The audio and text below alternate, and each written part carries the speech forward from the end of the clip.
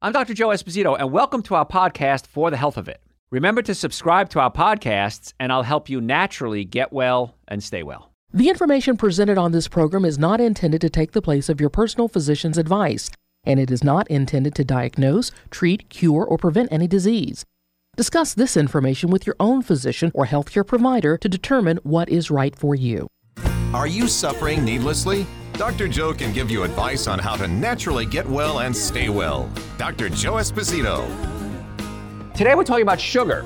And if you've listened to these shows before, we do a series of lectures called The 7 Deadly Sins of Nutrition. And today we're picking sugar as one of the 7 deadly sins. It's alcohol, meat, sugar, dairy, coffee, soda, and artificial sweetener. So sugar is today. A lot of people have trouble with sugar. In fact, I would say all people. Maybe, I can't say all ever, but most people have trouble with sugar because sugar stimulates the part of your brain that releases dopamine, and dopamine is the neurotransmitter in your brain that gets you high. You feel good when you take sugar in your body, and as soon as you do it, you want more because you're getting high from it. So there's a lot of reasons why you want to cut back on sugar. I'm going to talk about what it does to the body. It can cause something called non-alcoholic fatty liver disease, and this is on the rise in the U.S. And guess what's largely to blame? Sugar, specifically high fructose corn syrup. It's hiding out in drinks and processed foods. It's really a weapon of mass destruction. Non-alcoholic fatty liver occurs when fat builds up in the liver. Now, according to a study conducted at the University of Sydney, non-alcoholic fatty liver disease is present in 17% to 33% of Americans. Now, when I went to school years ago, if you did a dissection on a cadaver, and you cut open the liver, and sure enough, it was fatty, the question came up, what caused this? And there was one answer that you always got it right, and that was alcohol. So if you're an alcoholic, you have fatty liver disease, you got the question right, you moved on. That's awesome. 33% now of people in the United States, not people with fatty liver, but 33% across the board, can have non-alcoholic fatty liver disease. We're finding it in kids as young as 5 years old. It's crazy. Where's it coming from? It's coming from the fructose, the high fructose corn syrup. Now, the growing percentage of these people having this parallels the frequency in obesity, insulin resistance, metabolic syndrome, type 2 diabetes, and many Americans with this disease don't experience any symptoms. That's where the problem comes in. Now, I'm a chiropractor. I'm board certified in chiropractic, orthopedics, pain management, double board certified in nutrition. And one of the challenges I have for me and my doctors is when you come in for chiropractic care with us, we give you adjustments, and relatively quickly, you start to feel some results. Now, the only time patients don't get the results is when they don't do what we say. So what happens is patients come in, they start feeling better, and they say, I don't need to come back anymore. That's not true. Why? Because 90% of the nerves don't feel pain. You can have pinched and damaged nerves and not know it because there's no symptoms. That's the same thing with fatty liver disease. Many times you have it and there's no symptoms.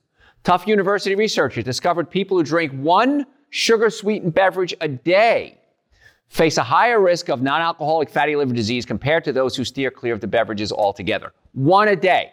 And I can't tell you how many patients I've consulted with, thousands, maybe tens of thousands. And they say, Dr. Joe, I have a real good diet. Once a day or so, I'll just have a soda, increasing your risk of non-alcoholic fatty liver disease. Now, interestingly enough, it affects something called the microbiome. You see, microbiome, this is the bacteria that's in your body, in your colon, serves to interface between diet and the liver, and it modifies dietary effects. Scientists have actively investigated your gut's role in non-alcoholic fatty liver disease. What's clear? Drastically cutting back on your added sugar seems to improve your risk of getting this disease. Now, the sugar rules everything because the sugar feeds bad bacteria in your colon. And in your colon, you have good bacteria and bad bacteria, and we're always in battle. But it's at a state, if you're healthy, at a state of homeostasis. Homeostasis means it's balanced. And when you start eating a lot of sugar, you're feeding the bad bacteria, but you're also feeding something called yeast. And this is something we see all the time in our office. And we can do blood work for you, but here's a simple test you can do. Tomorrow morning, when you wake up, put a glass of water next to your bed, a clear glass of water.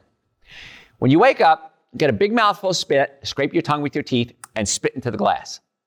Wait up to an hour.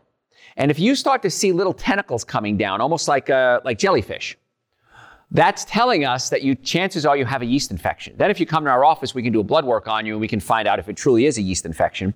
And if it is, you really want to work hard to get rid of that.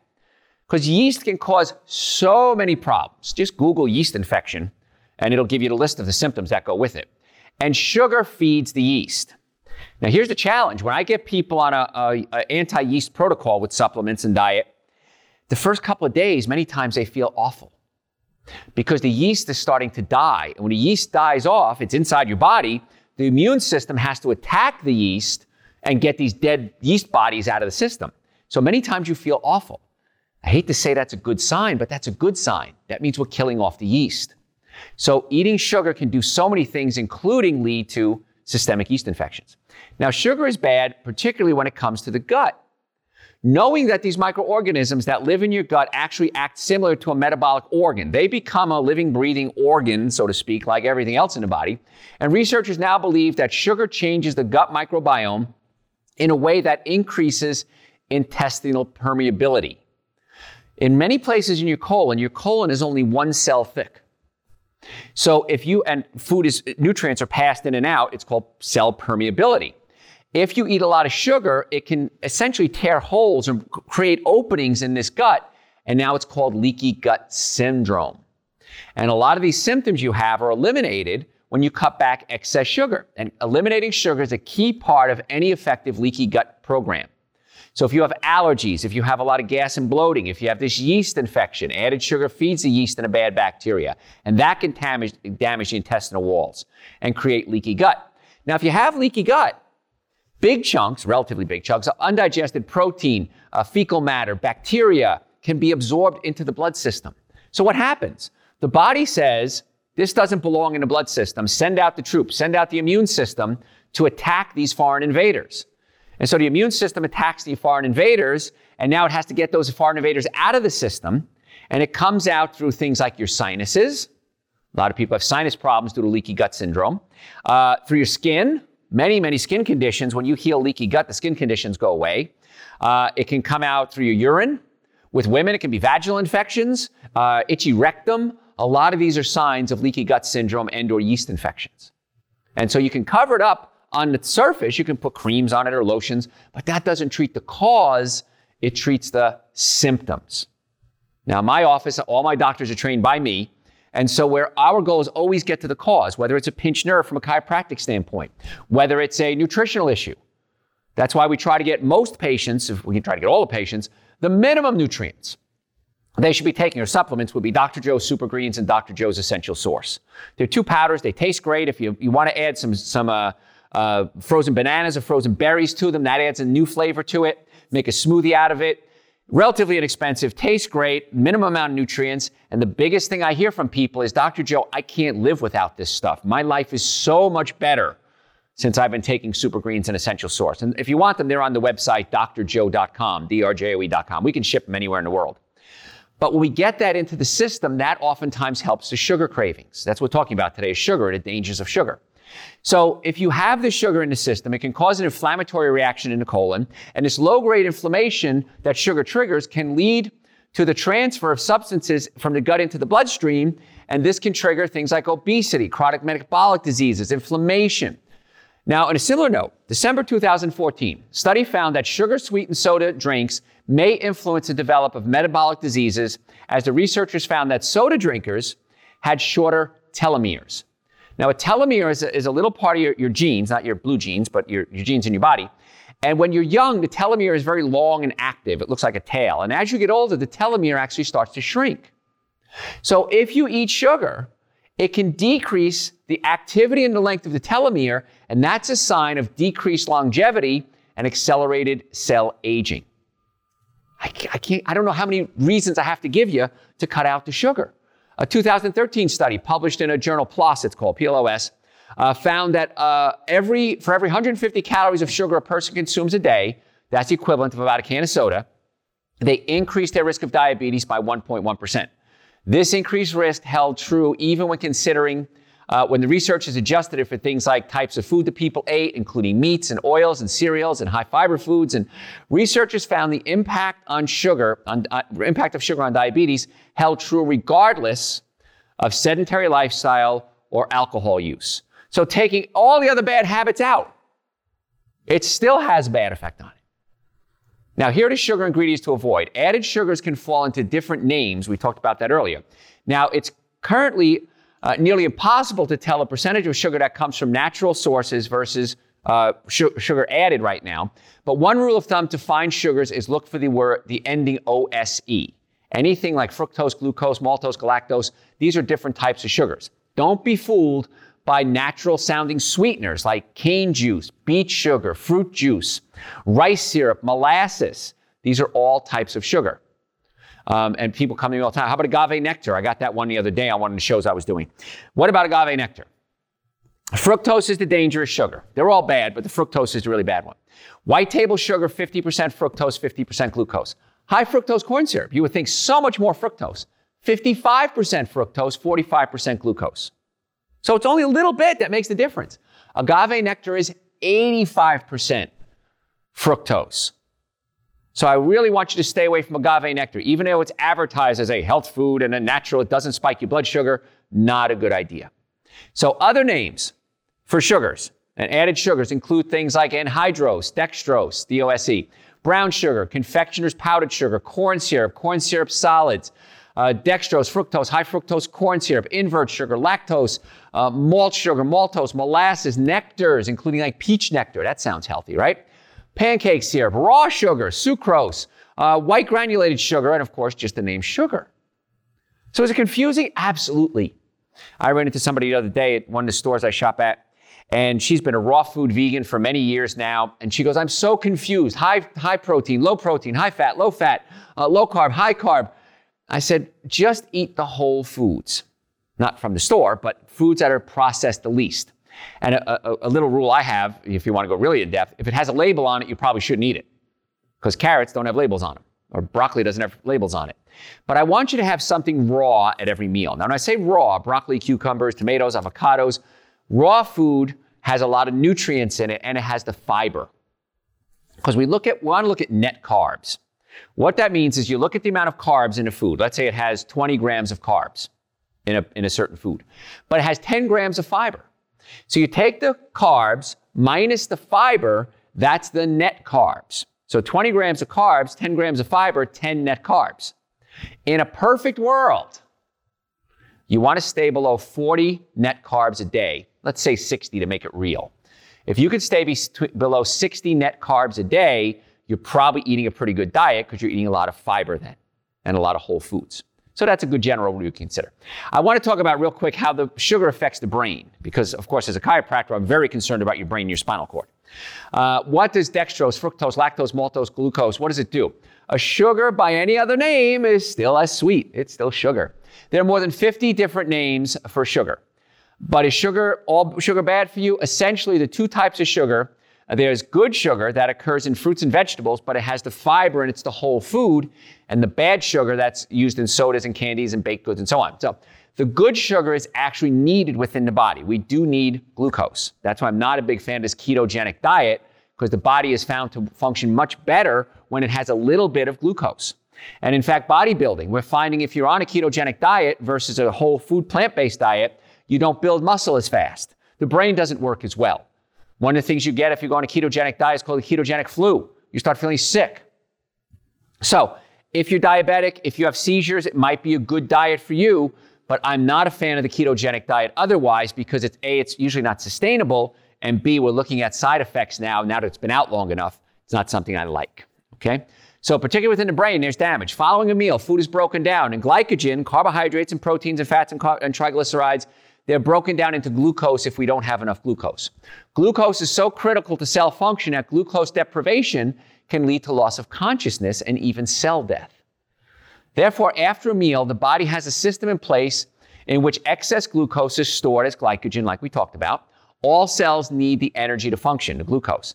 A large mass of neuron cells make up your brain, and it needs energy, largely in the form of glucose. Did you know that brain uses approximately 20% of an individual's daily energy intake? Not only is sugar essential for your basic brain functions, but it tastes so good. And that's why it's so bad for you when you eat it concentrated, because you want to keep eating it. If you're like me, if I have a piece of bread, you know what I want more of? Bread. If I have a bagel, what do I want more of? Bagel. If I have a cookie or a cake, what do I want more of? Cake. I always joke, I can't eat a cookie. I can eat a box of cookies, but I can't eat a cookie because once those pleasure centers in my brain are kicked in, logic goes out the door.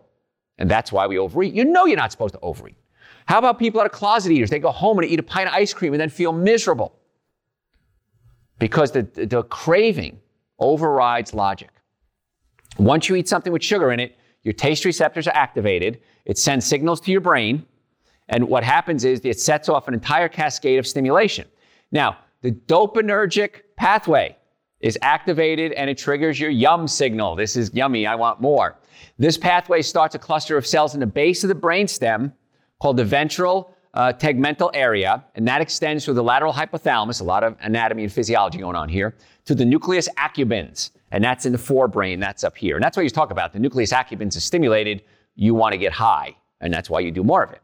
Behaviors that stimulate the release of the neurotransmitter dopamine in the nucleus accumbens is within this pathway, and it's very motivational. You want to do more of it. So glucose is critical in cell function and survival, and it stimulates the reward pathway in the brain that makes everything feel like unicorns and rainbows. You just want to eat more of it. Life is great, except when you eat too much of it. And then the opposite of good occurs. And so your reward pathways get stimulated, the dopamine is released, it's desensitized because you're releasing so much dopamine, and then you want more dopamine to get high. We talked about that with coffee in the past. We're going to do a show on coffee in a few weeks too. Therefore, it needs to be more consumption because you want to keep getting high, and it elicits the same response. You can't get high the same way you used to. This increases in consumption, these increase in consumption has been shown to result in things like obesity, including childhood obesity, increased diet high in saturated fats and sugars. That's a high energy diet. I don't like this. The people in charge don't call it calories anymore. It's called energy. I don't like that. Energy sounds good. I don't want it to sound good. I want it to sound bad. So don't be fooled when something is a high energy food. It means it's high caloric food. So I don't like that word. I'm going to work on changing that. This can have fundamental changes within the brain that in conjunction with the increased neurotransmitter release, like dopamine, can have detrimental effects. It can affect learning and memory. Studies have shown that diet high in sugar and saturated fats can promote oxidative stress. Oxidative stress is like rust. It eats away things. 2010, an associate professor of biological sciences at Purdue University demonstrated that a 3-day diet of increased sugar and saturated fats resulted in impaired hippocampal function. The hippocampus is a part of the brain that has to do with learning and memory. And this causes the rats to have difficulty finding food within a maze. 3 days of sugar, they started getting dopey, is what it boils down to. Other studies illustrate that the hippocampus, in particular, the part of the brain that has memory, is sensitive to a high caloric diet. They called it a high energy diet. I don't like that word. Addiction. Sugar addiction is real. The pathway activated for addiction is the same as the reward pathway. Persistent increases in the release of the neurotransmitter dopamine leads to desensitization. That means you just get used to it and requires more consumption for the reward. It changes how the genes express themselves and creates a consumption, dopamine release, reward, pleasure, motivation cycle, and it becomes harder to break. You're getting high, you want to keep getting high is what it boils down to. Depression and anxiety. I've seen this so many times with patients. Attempts to try to break the addictive cycle can lead to mood swings and irritability. Eliminating all additive sugar from your diet can lead to some of the same symptoms as drug withdrawal. That's why I said the first 3 days of coming off your sugar is really tough. You might have headaches, anxiety, cravings. You might even have chills. So getting off that sugar is sometimes tough. And that's why I recommend Dr. Joe's Super Greens and Dr. Joe's Essential Source, minimum supplements you should take every day. In fact, at this party I went to the other day, some of my friends said, Dr. Joe, your Super Greens and Essential Source are amazing. I said, thank you. Good formulation. I've worked years to get it together. They said, I shouldn't tell you this. They take it before they go drinking, when they get home, and then the next day, and it helps with the hangover. Because when you drink, and we've covered alcohol in the past, we have a show on the website, drjoe.com, that your body is depleted in so many nutrients, you got to replenish those nutrients. So now people are using something good, Super Greens and Essential Source, to help their evil habits. They take it before they go drinking, when they come home, and the next day. So I hate to say that they're doing this, but at least it's revitalizing the body's nutrient deficiencies and makes them work. That's why I can't imagine a day without Super Greens and Essential Source, because it works a lot better when you're not poisoning yourself. So those are on the website, drjoe.com. If you do nothing else, at least take the Super Greens and the Essential Source. They're awesome. And the website is drjoe.com. We have a bunch of other supplements there too. Today I'm not really covering a lot of supplements, but Super Greens and Essential Source minimum. Cognitive effects sugar has on the brain. Prolonged diets with high sugar may lead to changes in what we call gene expression, and that affects everything from neurotransmitters to receptors to basic cell function. Studies suggest that brain-derived neurotrophic factor, it's called BDNF, it's impacted. This is active in what's called the hippocampus. That's memory. The cortex and the forebrain, and it's vital in learning and memory, as well as supporting existing neurons while promoting the formation of new connections within the brain. When I went to school, we were taught that the brain stopped growing, and once a cell died, it died forever. We were wrong. The brain has a capability called plasticity. It can actually rewire damaged areas and wire around damaged areas when giving the right stimulation. And that's why chiropractic care is so important, so much more than just pinch nerves. Because when you adjust somebody, you stimulate the neurological pathways that go up into the brain, which can stimulate new nerve production and new connections. Sugar can shut down these connections. So it's not unsurprising, it's unsurprising that a correlation between low brain-derived neurotrophic function and Alzheimer's, depression, and dementia have all been linked. New and continuing research in the field of neuroscience, that's study of the brain, continues to provide valuable information in the effect that excess sugar has on the brain. Further information gained from such research is also going to lead to changes that are specific to cognitive disorders and how they're treated. And we know that too much sugar can get into the brain, and the brain then can't utilize it. Type 1 diabetes is when the pancreas doesn't produce insulin. Type 2 is insulin resistance in the body. Type 3 diabetes is insulin resistance in the brain. And when the brain and the cognitive function, your thought processes, start to be affected, many times it's because of the body getting too much sugar and too much insulin. Because the brain produces its own insulin. And if you have too much insulin, the brain is going to say, I can't accept insulin to open up the cells and let sugar in. It becomes insulin resistant, and now we start having memory issues. And you'll know this. If you eat a bunch of sugar, you feel awful. It's not like you need a scientist to go through this research with you. You don't need me to go through the research. Eat some cookies and cakes and donuts and pastas and see how you feel. You feel rotten. It's not a secret. So cutting those back is such a key, and the way to do that is give the body the nutrients that it needs so it can stimulate its own dopamine receptor sites, and it doesn't need those outside sources. And again, it's addicting just like any other drug. I believe it's the most abused drug in the world is sugar. Coffee's number 2. So we talk about heroin and cocaine and pot. Those are bad. But what about the legal stuff? That's something everybody's doing every day. It's not good. Now, the upside is it keeps me in practice. In the Atlanta area, we have 3 offices. We're going to open up 2 more. And patients keep coming to us, and they have neck pain and back pain and shoulder pain and numbness and tingling, and they've been in car accidents, and they want to get treated by us. And that's great. But a lot of them come to us because they're toxic. They've put so much junk into their body. Say, Dr. Joe, I'm so sick. I don't know what else to do. I've had MRIs and CAT scans. I've taken medication. Nothing's helping me. What can I do? Let's get the nervous system working properly, because the nervous system controls everything. So if you have pinched nerves or damaged nerves, we got to fix that. And we're really good at fixing that. And then we got to get your diet straightened out. We got to get you on to good foods, more fruits and vegetables and nuts and seeds, staying away from the 7 deadly sins, like sugar being one of them. Getting on some basic supplements like Dr. Joe's Super Greens, Dr. Joe's Essential Source. In the winter months, non-summer months, I take vitamin D every day. Vitamin D is necessary for so many different functions, including sugar cravings. New research out on vitamin D and sugar cravings. So I take vitamin D every day. And I find when I take Super Greens, Essential Source, and vitamin D, I eat much better and I eat much less. And then we add Dr. Joe's digestive enzymes if I eat a cooked meal. And then adrenal support, because the adrenal glands produce over 50 different hormones. We did a show on that last week. It's on the website, drjoe.com. Adrenal support, omega-3 fatty acids. We have a vegan omega-3 fatty acids for brain function and inflammation. So the money that you're wasting bad foods and alcohols and meats and dairies and coffees and sodas. By just taking some supplements, you're going to save a ton of money, feel better, probably live longer. Why wouldn't you do it? And then you add chiropractic to that to get the nervous system working. And if you have acid reflux or heartburn, we can actually adjust or pull the stomach away from the diaphragm.